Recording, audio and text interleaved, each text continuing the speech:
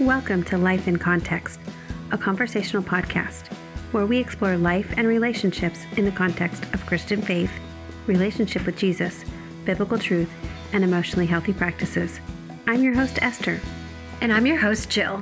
We come from different backgrounds and life experiences and bring our different professional and personal skills and training to our conversations. We agree on many things. And we differ on other things. That's part of what we enjoy about our conversations. We love to encourage and challenge each other and our listeners to consider new approaches, new ideas, and ways to think about life within the context of our faith. It's always our hope in these podcasts to bring real-life strategies, positive ideas, and faith-building practices that can be applied to these sometimes challenging topics that we all face in life. So let's get into today's topic.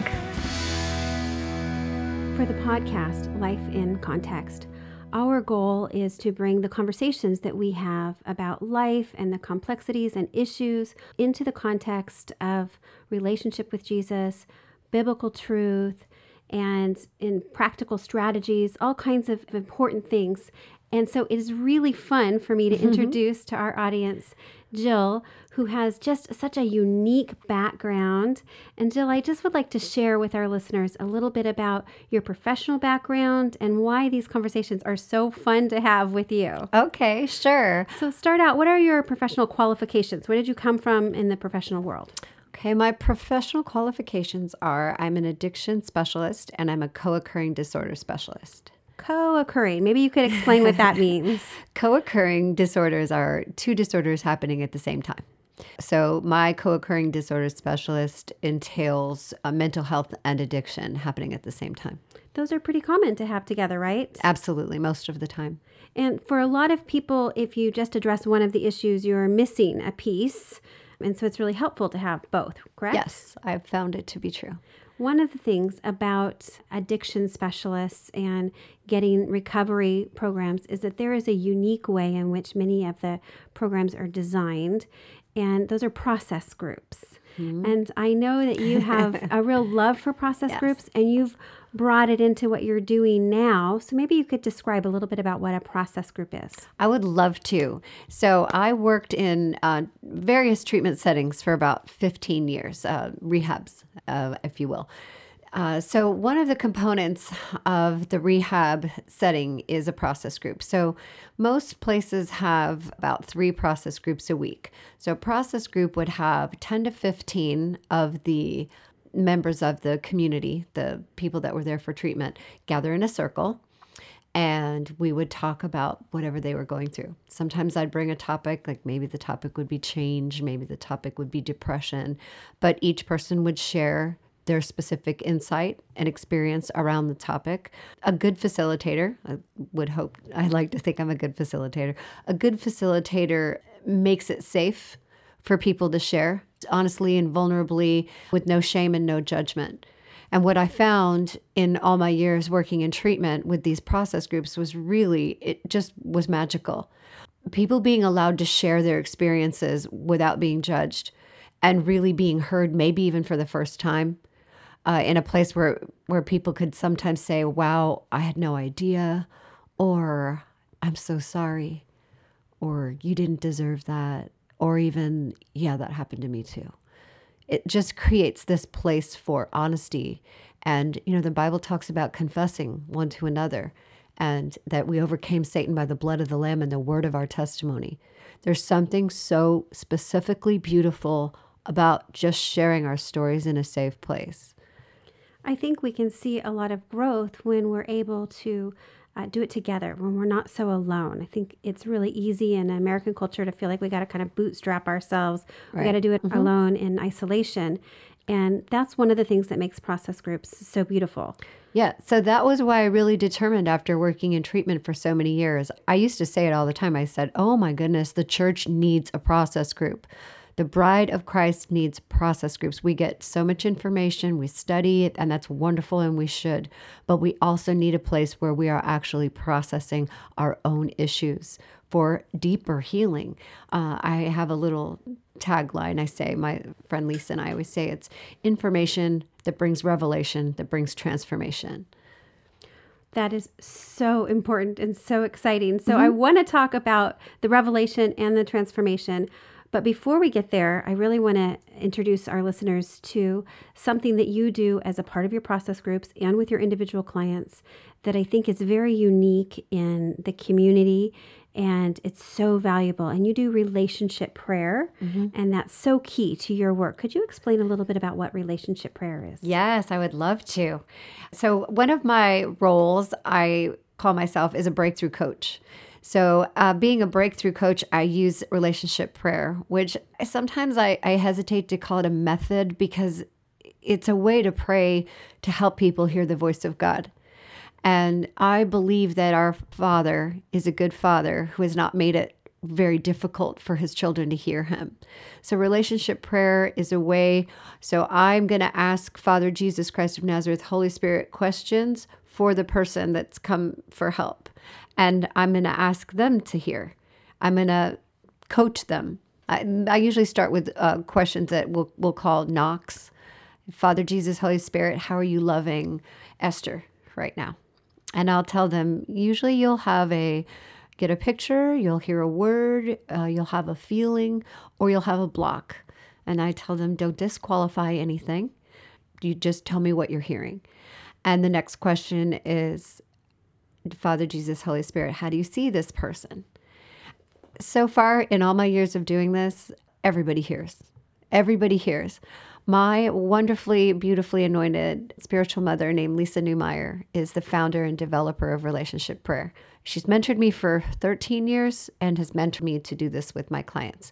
And I just have a front row seat to seeing people have breakthrough after breakthrough after breakthrough. That's the transformation. That's it right there. When Jesus tells you who you are, when Jesus himself, the person of God, tells you how he sees you and who you are, things start to change. It is so exciting. And even the concept of breakthrough really just gives me chills because I work with so many people who are stuck. And there's so many places we can get stuck. And the idea of relationship prayer is to face those places together, not alone, right? Exactly. So relationship prayer is unique in very often we deal with the young places. You've probably heard me say that a lot. So the young places are very often where identity is ravaged, where maybe there's been trauma or just lovelessness. I don't even want to minimize lovelessness. Lovelessness creates so much confusion. So Jesus going into the places, the young places, because let's take him at his word. He's the God who was, who is to come. There's nowhere that he's not. He's the past, the present, the future, the Alpha, the Omega, the beginning and the end. So would it not be perfectly good and right that if I have a stuck place in my young self where I had trauma or I hated myself or just some childhood message really destroyed my self-concept, to say, Jesus, how are you loving that young version of me? Jesus, how do you see that part of me? Jesus, what happens when you step into that place, actually step into that place where I was traumatized? And I know in this, you get to see a lot of breakthroughs and a lot all of victories. All the time. It's so amazing. So as you were developing the practice that you have, and you were able to take your professional skills, the things you learned from process groups, and the spiritual skills through relationship prayer, you also developed a curriculum, some material, and it's called the Armor of Light. And I'm really excited for you to share with our listeners what that is. Yes, my favorite. So as I said, I was so excited and thinking, oh my goodness, the church needs a process group. So I determined to create a place for that to happen. So I wrote the Armor of Light curriculum. It's got 10 sessions.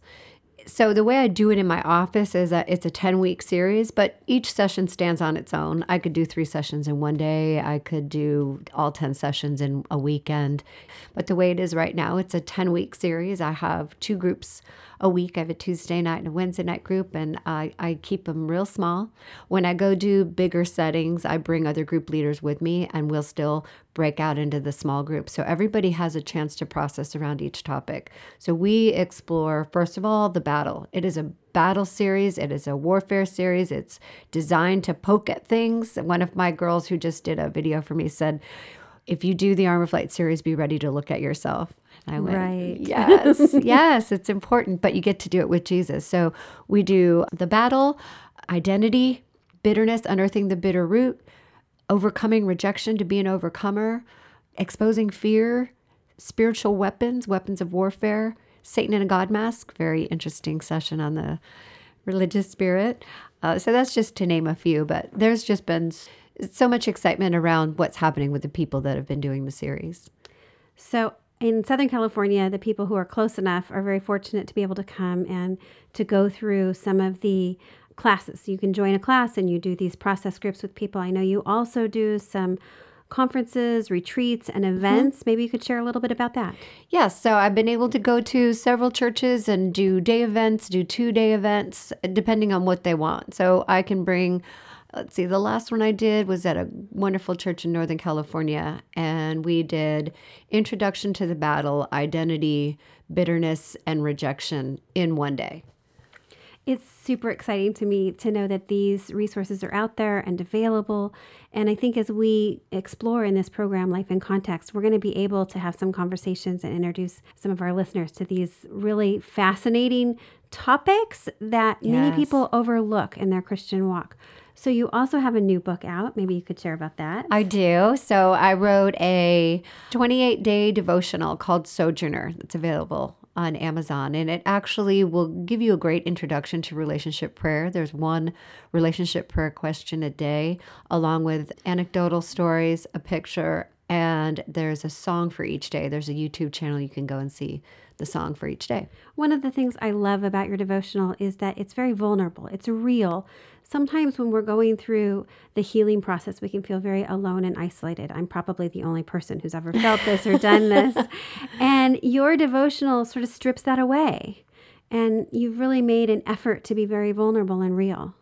Well, that's what God has put on my heart, to be a real person, leader in church, but also I have broken heart around some things. I've been through a lot in my 54.4 years. I think that's just what humanity is looking for, is real people. Mm-hmm. You can be real people and be in a church and really talk about what it is to be authentic and vulnerable. I know those are such frequently used words, but I just think it's very important. I think it is, and I think it means a whole lot to the people who get to hear and to listen and interact with you, to know that you've been there and you've walked through the valley and you've seen God be faithful. So you talked earlier about information, revelation, and transformation. Yes. I know that revelation and transformation are super important to you. Maybe you could talk a little bit more about that. Well, we're in the information age, and information is amazing, but it doesn't love you. Right. And it won't save you. My passion is to take people past their head. So information that brings revelation, that actually causes transformation. That's what Jesus does. Only Jesus can transform from the inside out. Information tries to transform from the outside in, and there's some of that is effective. But again, it doesn't love you. Jesus transforming you from the inside out is my passion in this life, is to put people's hand in the hand of Jesus and just watch them transform. I am so excited about these conversations and all that we have going forward in this podcast. And I know that our listeners are going to be really blessed as they get to know you, Jill. Yay, so excited. Thank you, Esther.